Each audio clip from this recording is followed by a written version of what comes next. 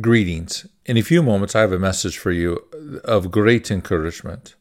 It's a sermon by Dr. Martyn Lloyd Jones preached at Landmark Baptist Temple in Cincinnati, Ohio, as I recall. I don't have a year, but it was probably in the late 70s. It was also broadcasted through radio, and it's so touching. So first off, the opening hymn is absolutely amazing. Christ over every crisis, he has overcome the world. Makes you think of 1 John 4:4, is it? He who is in you is greater than the one that's in the world. And you can see the choir is singing so loudly, and you can hear the congregation, and there's this sense of anticipation, particularly as the doctor is being introduced. The doctor will also share just some personal sentiments that he has regarding his ministry at Westminster Chapel and American soldiers and airmen and Navy during their time during World War II. So it's very touching. And the message is from Romans chapter 1, verses 11 to 17, on what is a Christian. And I think that is a very good message for us today. And I call it the Lost Sermon because it was recorded on an album, but it was never made its way onto the Martyn Lloyd Jones Trust. And so I saw the album on eBay. I purchased it. I've seen it a few more times. So the point is, it's always been out there. People have been blessed by it, but not by many. And I was able to record it and then send it to the Trust site, and they were able to put it on. So that's why I call it the Lloyd Jones Lost Sermon that's been rediscovered. And I just think at these times, particularly just looking at the events over the last few months, and the timing of this is really good. And if there's a message, because it's not really about growing a YouTube channel, but if I could be of some encouragement to the brothers and sisters throughout this entire world with 2 or 3 messages pointing in the right direction, as I often say, if you're Baptist, well, I want to point you back to your Spurgeon and your John Bunyan. If you're Methodist, I want to point you back to your Wesley and Whitfield. If you're Presbyterian, well, then it's John Calvin. And if you're Lutheran, well, then it's Luther himself. Because these men are faithful shepherds, right? They're faithful shepherds. And I have their books. I've read them, and I see how they preach the gospel. And they are in sync with one another. And then you see other faithful men throughout history, such as Dr. Martyn Lloyd Jones, that there's just nothing that he preaches that you could really argue against, that you should have any issues with. Just a true shepherd, a true pastor, a true proclaimer of God's wonderful gospel. So if there was like one video that I could say, oh, I'd like this one to go viral, I'd like this one to be seen by hundreds of thousands, if not millions of people, well, this would be the video. Not to grow the channel. I don't care if the channel goes to 0. But to encourage souls, because these are very confusing times. And the doctor, I think you'll find encouragement when the doctor lays out the challenges facing the church back in the 1970s. That these problems, while they're new to us, they're certainly not new to God, and they're not new to His church. So that should just cause us to draw ever so closer to God and be thankful to be a Christian. How wonderful it is indeed to be a Christian, to be able to walk in spirit and truth. So I think you'll be immensely blessed by the opening hymn, by the introduction, by the sermon. It's from soup to nuts. It's just an absolute delight for the soul. Now, let me mention this to you as well. We should all be able to agree on this. There is 66 books in the Bible. We should be able to agree. There's 40 different authors. There's about 700,000 words. And the Bible is principally a rescue story. That's the narrative. And it's about a person. And his name is Jesus Christ. So if you go to Genesis 3:15, after the fall, you'll see quickly God is saying, yeah, I'm going to have to do something about this. To make this right, I'm going to have to do something about it. And then you can think about the Baptist saying, behold, here's the Lamb of God who takes away the sins of this world. As his introduction, you can see in Romans 3:21, is it? but now the righteousness of God has been manifested, in meaning that the way in which God is going to make everything right. And you can go all the way up to Revelation 21, where he who sits on the throne says, "Behold, I make all things new." So the Bible is principally about a person. His name is Jesus Christ, and it's in what is the narrative, what is the plumb line of the story? It's a rescue story. And I think that's really important, because the doctor is going to make the argument that how do we know that we're Christian? Because we have the prescription, we have the cure, we have something to give to all people, to the Greeks and the barbarians, to the wise and to the unwise. The doctor is going to argue. And when you think about Romans, because I think there was a comment, I don't want to misstate it, but it was asking me, well, where do you see the gospel in sin? Well, I see the gospel in sin all the time, because you're dealing with sinners. He who knew no sin became sin so that you and I might become the righteousness of God, meaning that Christ never actually committed a sin, but he took our responsibility for our sins. And so there's this divine transaction where we receive a gift of his righteousness while he takes accountability for our sins. So as you're thinking about Romans, it's definitely all about the gospel message. But I want to remind you about how to approach this book, that I would argue that principally from chapters 1 to 4 is about we are justified by faith and faith alone. So it's on the doctrine of justification, chapters 1 to 4. And what you'll see is that glory has been lost. In Romans it says, right, that all have fallen short of the glory of God. Not that all have fallen short of God's law, which is also true, but all have fallen short of God's glory, meaning that we're no longer reflecting God's glory in our lives. But that glory is being regained through Christ. And then chapters 5 through 8 is principally about the assurance of salvation. Now, there are other topics. There's other doctrines, absolutely. But 1 to 4 is principally justification by faith. 5 to 8 is assurance of salvation. When you look at chapters 6 and 7, look at 5 and 8 as bookends, and 6 and 7, where Paul is saying, now listen, I want to make sure you don't go to extremes. I don't want you to go to the extreme of antinomianism in chapter 6. And I don't want you to go to the extreme of legalism in chapter 7. And it gives us insight on what Paul later says, in Galatians, that I have died to the law. In other words, the law is of no use to me at all, because I live unto God, and that is how I'm sanctified, because I've been born again. Think about what William Williams of Pantakelly, the famous Welsh Calvinistic Methodist preacher, who said that for him, he made this startling point, that he said, being orthodox, being sound in doctrine, but being unsaved is just as bad as being a heretic or being running afoul in doctrine.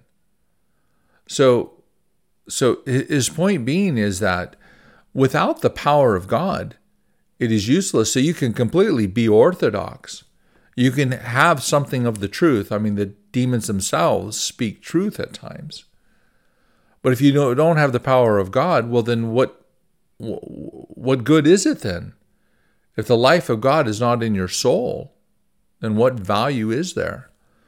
And I think that is a startling point, that Williams is saying, hey, if I'm in error or if I'm in truth, the bottom line is my soul, I'm still dead in my sins.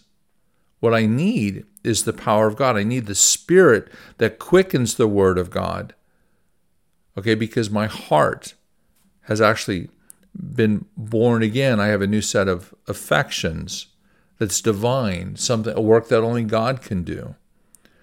So I really want to express this about how to approach this. Again, chapters 5 to 8, assurance of salvation. 9 to 11 reveals God's sovereignty and his purposes. When you look at chapters 12 to 15, verse 13, these chapters are immensely practical on how Christians are to think and understand and behave and act.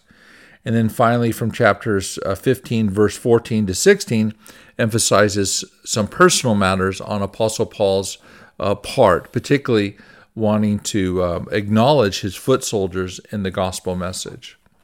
Well, I hope that was just helpful. Just again, a few thoughts about the Bible and about Romans, about how to approach this wonderful book and to study it.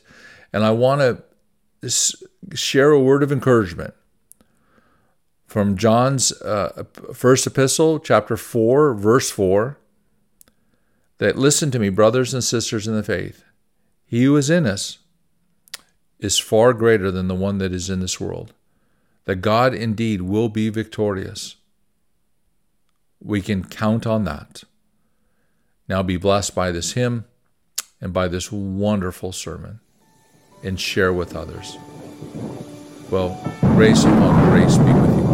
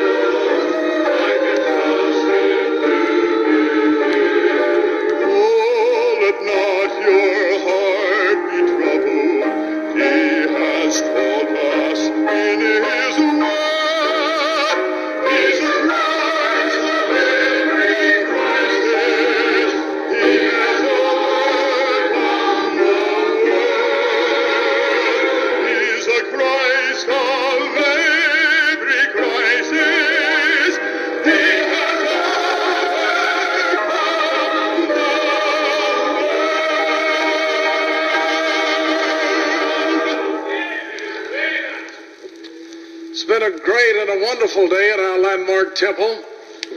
We have had in this pulpit Dr. Martyn Lloyd Jones from London, England, pastor for many years of Westminster Chapel, great preacher, theologian, teacher, scholar.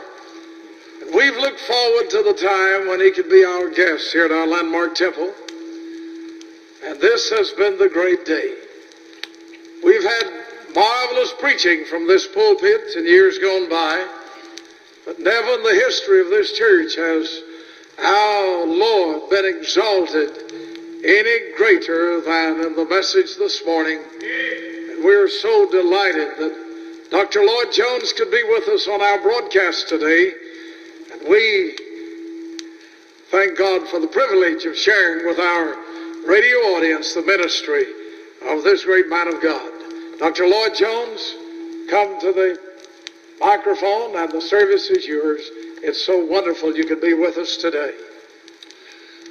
Well, I'd like to thank you for that very kind and warm welcome, and to express again my sense of real privilege at being here. I find it a most encouraging day.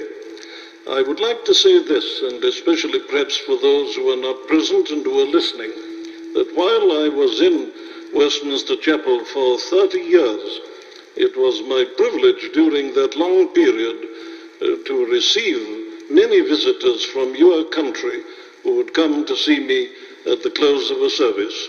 I particularly treasure those men who were in the forces, your forces, during the war, the last war, both in the Army and the Navy. I look back with very great joy at the many who then came in to see me. Many testified to having received blessing. And on my various visits to this country, there has been nothing that has so gladdened my heart as to see such men coming on to greet me again. Some of them now bringing with them their wives and their children, whom they hadn't got when they were in the war. And I've seen their eyes fill with tears as they were telling their wives that this was the men to whom they used to listen during those dark days of the war. So it's a very great joy indeed to be with you once more. But I'm particularly glad to be here in this church, and for this reason. We're all of us who are truly Christian at this time engaged in a very great and a very grievous battle. We are in it in Great Britain as you are in this country. We are fighting for the faith, fighting for the life of the true church. And sometimes some of us, particularly in Britain, where perhaps we haven't got as many evangelical people as you are privileged to have in this country, we tend to feel a little bit discouraged. We tend to feel that we're a small company of people. So I cannot tell you what a joy it is to be here today and to see this great church and this great concourse of people. It's gladdened my heart, and it's truly encouraged me. So I thank God for this landmark Baptist temple and its famous and zealous and valiant fighter for the faith, the minister, Dr. John Rawlings. Well, now, I'm sure that you will allow me just to leave what I feel in my heart this evening on just that note, in order that I may continue really what I've just been saying by calling your attention to some words that were written by the great Apostle Paul in his epistle to the Romans, and in the first chapter. Let me read a few verses beginning at verse 11. He says, "For I long to see you, that I may impart unto you some spiritual gift, to the end that ye may be established. That is, that I may be comforted together with you by the mutual faith both of you and me. Now I would not have you ignorant, brethren, that oftentimes I purposed to come unto you, but was let hitherto, that I might have some fruit among you also, even as among other Gentiles. I am debtor both to the Greeks and to the barbarians, both to the wise and to the unwise.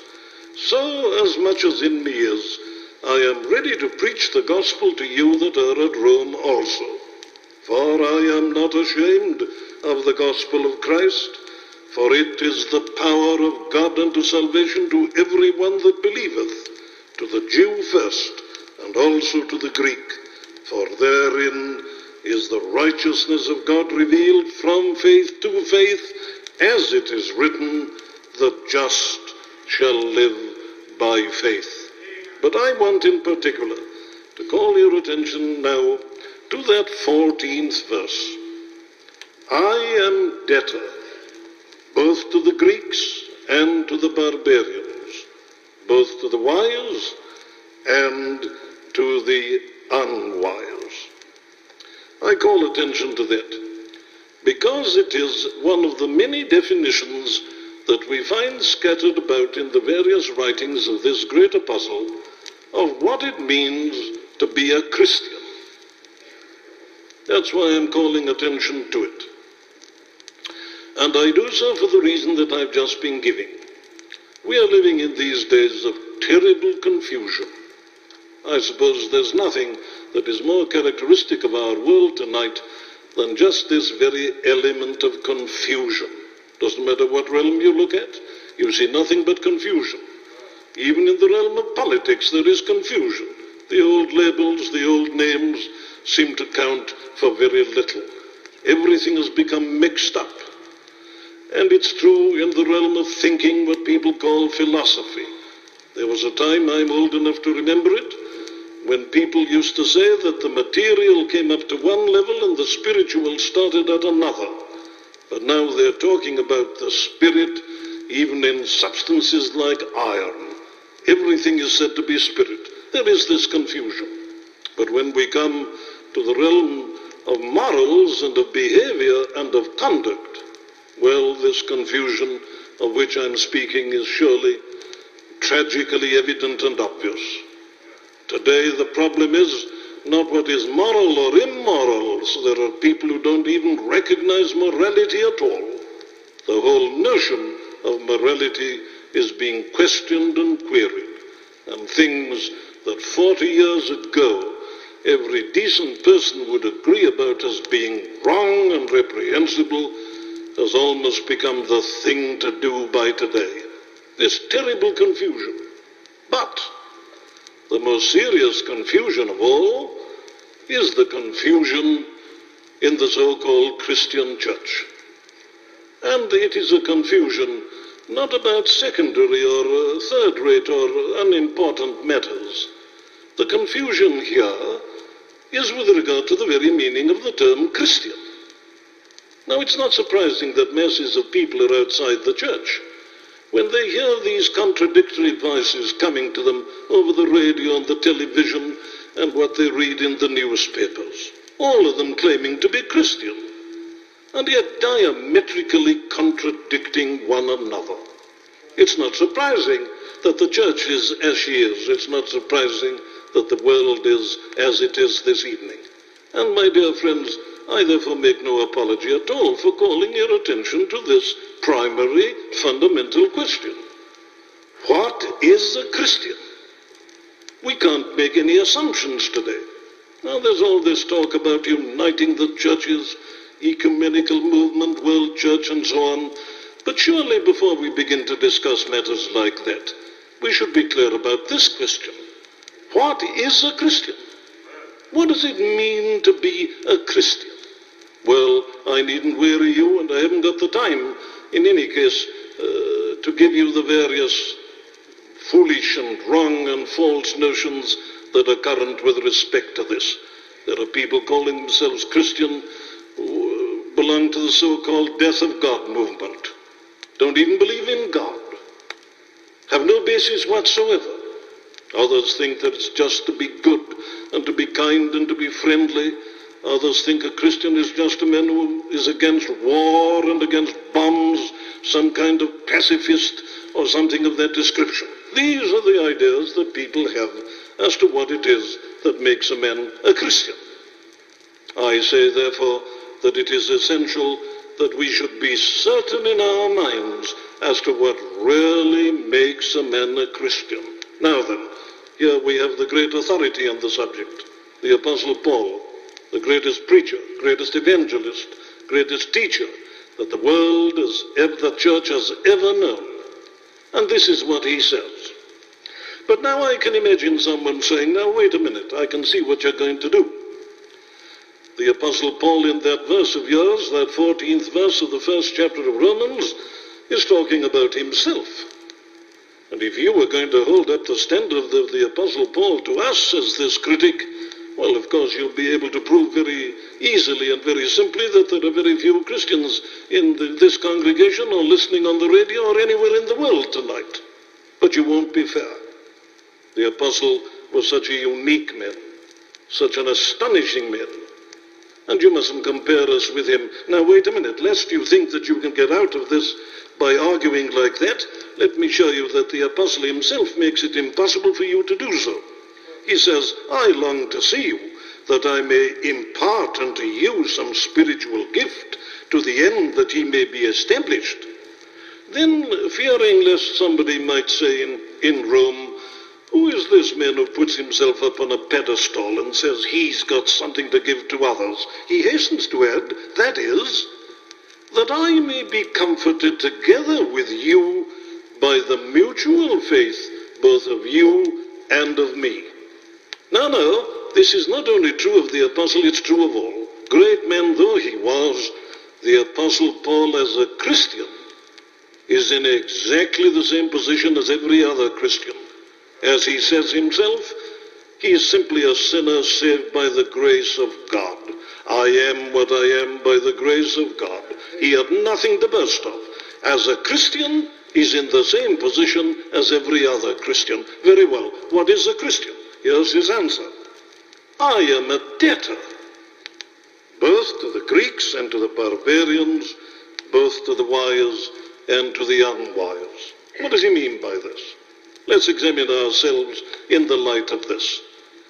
My dear friend, this is a subject about which no man can afford to be uncertain for a moment. The most important question in the world at this moment, more important than the war in Vietnam even, or anything else, is just this. Am I a Christian? Are you a Christian? Do you know it for certain? Why is this the most important question? Well, for the reason that it not only determines your life in this world, it will determine your eternal, your everlasting destiny. It's the question of questions. Very well, here's his answer. He says, I am a debtor. What does this mean? Well, you see, it means this, doesn't it, in the first instance? He's a man who's got something to give. He owes people something. So he's got something to give. And the apostle has just been saying that as I've read to you, I long to be with you, he says, to see you that I may impart unto you, pass on to you some spiritual gift. So here is the first thing which is true about the Christian. He's a man who's got something in his possession that he can give to another. Why do I emphasize this? Well, for this reason. There are so many people today who seem to think that the Christian is a man who's looking for something. If you got your idea of the Christian from the religious books and journals, so many of them today, you'd think that a Christian is a man who set out in some great quest and search for truth. He's a man who's looking for what they call reality and for truth.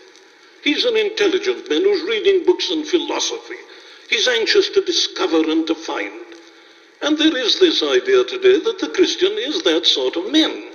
That whereas the majority of people are just content to go on eating and drinking and indulging in sex and never think at all about their souls and about eternity, the Christian is a thoughtful and an intelligent man and who's trying to discover the meaning of life. He's looking for some way of escape, some means of salvation, a seeker and a searcher after the truth.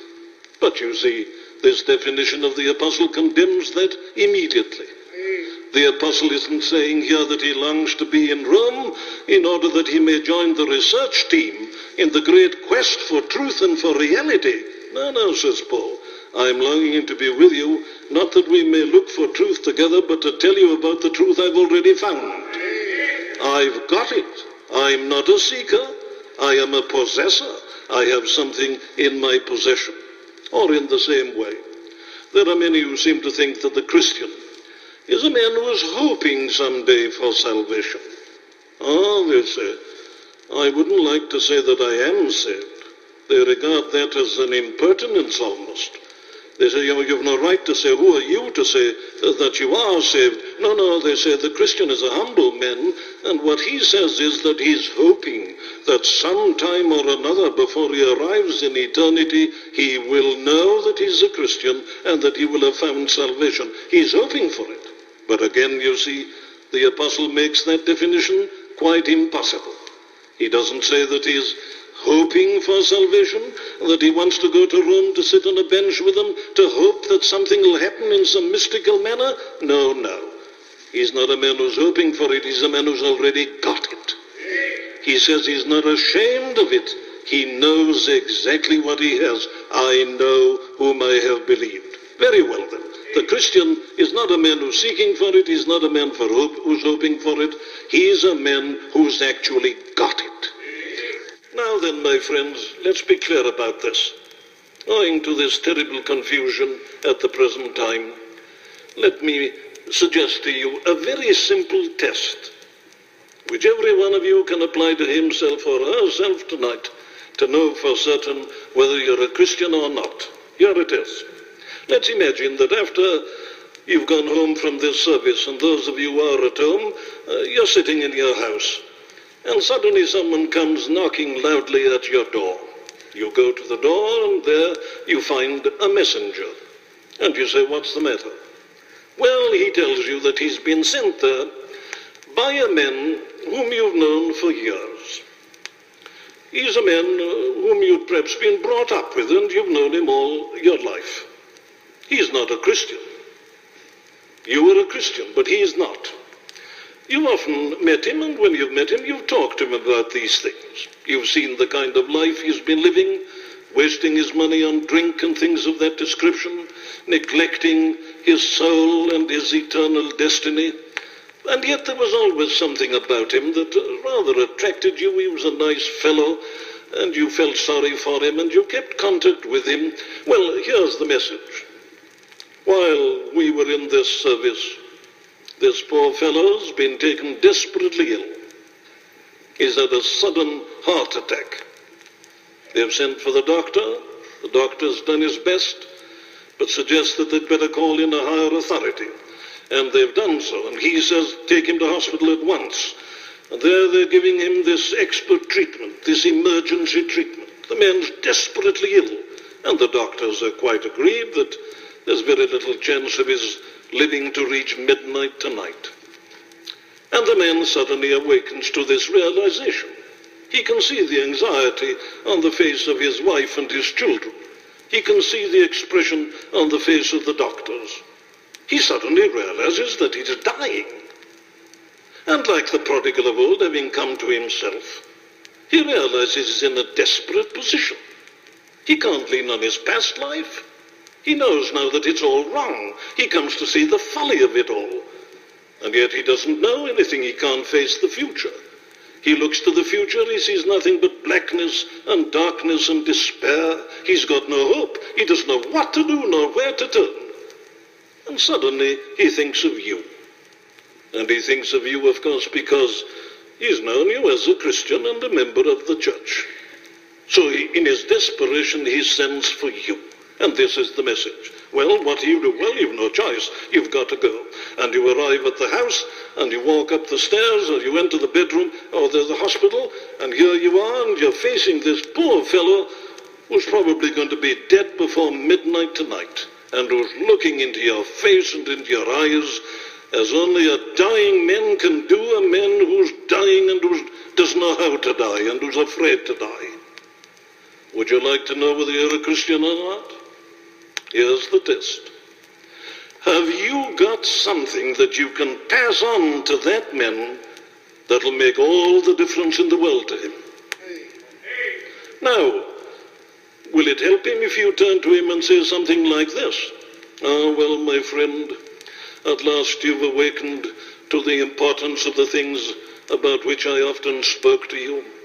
At last you can see the foolish way in which you lived and have squandered your life and your capacities.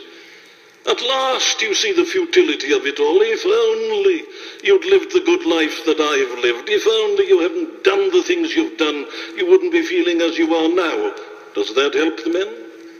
Of course it doesn't. That's to cast the man into hell before he's dead even. In other words, the Christian is not merely a good man. He's not merely a moral man. The Christian is a good man. But you see, he's not only that for this reason, that however moral you and I may be, you can't give your morality to another. You can't pass on, you can't use the apostle's word, you can't impart your morality to another. And yet, says Paul, by definition, the Christian is a man who's got something that he can give. He's a debtor. So he's not merely a moral man. Or I wonder whether it'll help the poor fellow if you turn to him and say something like this. "Well, my dear friend, you're obviously dying and you know it, and you're now looking for salvation, for some hope. You know, I'm also looking. I've been seeking this for years. I've been reading books. I've been listening to the lectures of the great philosophers on the television. I'm a seeker and searcher after truth. I'm also looking after truth with you." Is that going to help the man who'll be dead before midnight tonight? No. It's to cast him into utter hopelessness and despair. I say again, the Christian is not merely a good man. He's not merely a man who's looking for truth and for salvation and for help. He's a man who says, "I know I have it, I can give it to you." He's a debtor. He has something in his possession that he can give to another. But wait a minute. The apostle adds to that definition. He amplifies it. You notice how he puts it. He says, "I am debtor both to the Greeks and to the barbarians, both to the wise and to the unwise." Now, this is a very important addition. What's it mean? Well, let me put it like this to you. I've met a few men who could say with honesty that they are debtors to the Greeks. What does that mean? Well, you know what sort of people the Greeks were. They were the great intellectualists of these early centuries. They were famous for their philosophy. The great philosophers were Greeks. And it was the Mecca, the place to which all people interested in philosophy went. And they were always arguing about truth and this theory and that theory, exactly as the same sort of people are doing today. Now, I say that I've met a few men who could say quite honestly that they're debtors to Greeks. If you gave them a congregation of philosophers, they'd be perfectly happy. They could put up this theory and then the other and compare them and contrast them and criticize them, and they could go on talking for hours. Debtors to the Greeks. But if you suddenly confronted them with a congregation of people who had never opened a textbook on philosophy and who knew nothing at all about it, perhaps not even the meaning of the word, they'd have nothing to say. And not only would they have nothing to say, they'd feel that you were insulting them by asking them to address such an ignorant crowd of men and women. They're debtors to the Greeks. They've got nothing to give to the barbarians. What of them? They're not Christians, says Paul. For the Christian is a debtor not only to the Greek, but also to the barbarian. Now, this is an important point, isn't it? These men, you see, who give this great show of learning and the impression that they understand the mysteries, they can only talk to one another, and they have nothing to give to the average men and women. That's not Christianity. But for me to be perfectly fair, I have known a few men who could say that they were debtors to the barbarians. I mean by that if you want a man who could play on the surface emotions of an ignorant crowd of people, well, they were masters at it. Hitler could do that, you know, and there are many people who are masters at handling a mob psychology, and they can play on people's emotions and make them do almost anything they like. Debtors to the barbarians. But if there happened to be a Greek kind of person there who came at the end and asked certain questions, they'd have no answer to give him. Debtors to the Greeks, nothing to give to the barbarians. What of them? Well, again, the apostle suggests that these are not Christians either. Or to be charitable, if they are Christians, they're very poor Christians. For the Christian, my friends, is not merely a man who's had an experience. He can tell you why he's had it. He can give you an explanation of it. You remember how Peter supports what this apostle says? Be ready, he says, to the ordinary Christian. Be ready at all times to give a reason for the hope that is in you. This is to me a most important matter. We are fighting not only false Christian teaching, we are fighting the cults at the present time. And the cults, you know, can give people experiences. That's why they succeed. Nobody belonged to a cult if it didn't help them in some shape or form. The cults can give people experiences. They say their lives have changed. They've had some wonderful thrill, some wonderful mystical experience. How do we tell the difference between that and Christianity? This is the answer. That the Christian can give a reason for the hope that is in him. He's not only a debtor to the barbarian, he is also a debtor to the Greek. He's not merely a man who's had his life changed. He is a man who knows the truth as it is in Christ Jesus, the truth that this great apostle expounds in this great epistle to the Romans. Very well. This is what the apostle is saying. He says, I'm longing to be with you in Rome, and I'm ready to preach. I don't care who listens, he says. I'm ready to preach to the emperor. I've got a sermon for him. But I'm equally ready to preach to the slaves, to the servants, to the soldiers. Give me a man, says Paul. Give me a soul. I've got something to give him. I don't care whether he's a Greek or a barbarian. I don't care whether he's wise or unwise. I don't care whether he's wealthy, whether he's poor. I don't care what his psychology is. I don't care what his color is. I don't care what his nationality is. Give me a man, and I've got something to give him. Yes, he's got something to give, and he can give this something to anybody, to everybody. But lastly, he's a man who feels that he's bound to give it. He's got to give it. You see, Paul chose this word debtor quite deliberately in order to bring out this idea of compulsion. He was very fond of saying this. And when we use this word debtor, we think of a man in a court and certain pressures being put to bear upon him in order to get from him this thing. Debtor. Now, Paul puts this in different ways. In writing in the first epistle to the Corinthians, he says, you ask me why I preach and why I travel as I do and why I'm so indefatigable. The answer, he says, is this. Woe is unto me if I preach not the gospel. I can't help myself. I must do it. Indeed, he goes further in the second epistle to the Corinthians, and he puts it in this amazing phrase, the love of Christ constraineth me. What a term. He says, I'm like a man in a vice, and it's being tightened up. It's becoming tighter and tighter. The pressure of the love of Christ is driving it through me and out of me. I can't help myself. The love of Christ constraineth me. Now that's the idea that's in this word debtor. And this man feels, the Christian feels, that he's got to give this thing. Why does he feel this? Well, I could keep you at great length in answering the question. I mustn't do so. Let me summarize it for you. The Christian feels this, of course, because of what this gospel has done for him. It's made him a happy man, you see. And when a man is made a happy man and given some of the joy of the Lord, he feels that he wants everybody to rejoice with him. You know the type of man who's always sitting in the corner on his own. What's the matter with him? Well, he's a miserable man. He's got a problem. He's got a difficulty. And he spends his time talking to himself and arguing with himself. But the moment a man becomes full of joy, well, it's a kind of radiator. It's this word power. It's like a radiator. The man who's happy wants everybody to be happy with him.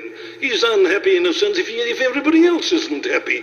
There is something radiating, dynamic about this great joy which the gospel gives. And the apostle had received this. And every true Christian has received the same thing. And he wants everybody to share it with him. Now I want to put this to you in the form of an illustration. There's nothing original about it. Take this 16th verse. I am not ashamed of the gospel of Christ, for it is the power of God unto salvation to every one that believeth. Now I'm going to tell you about that word power.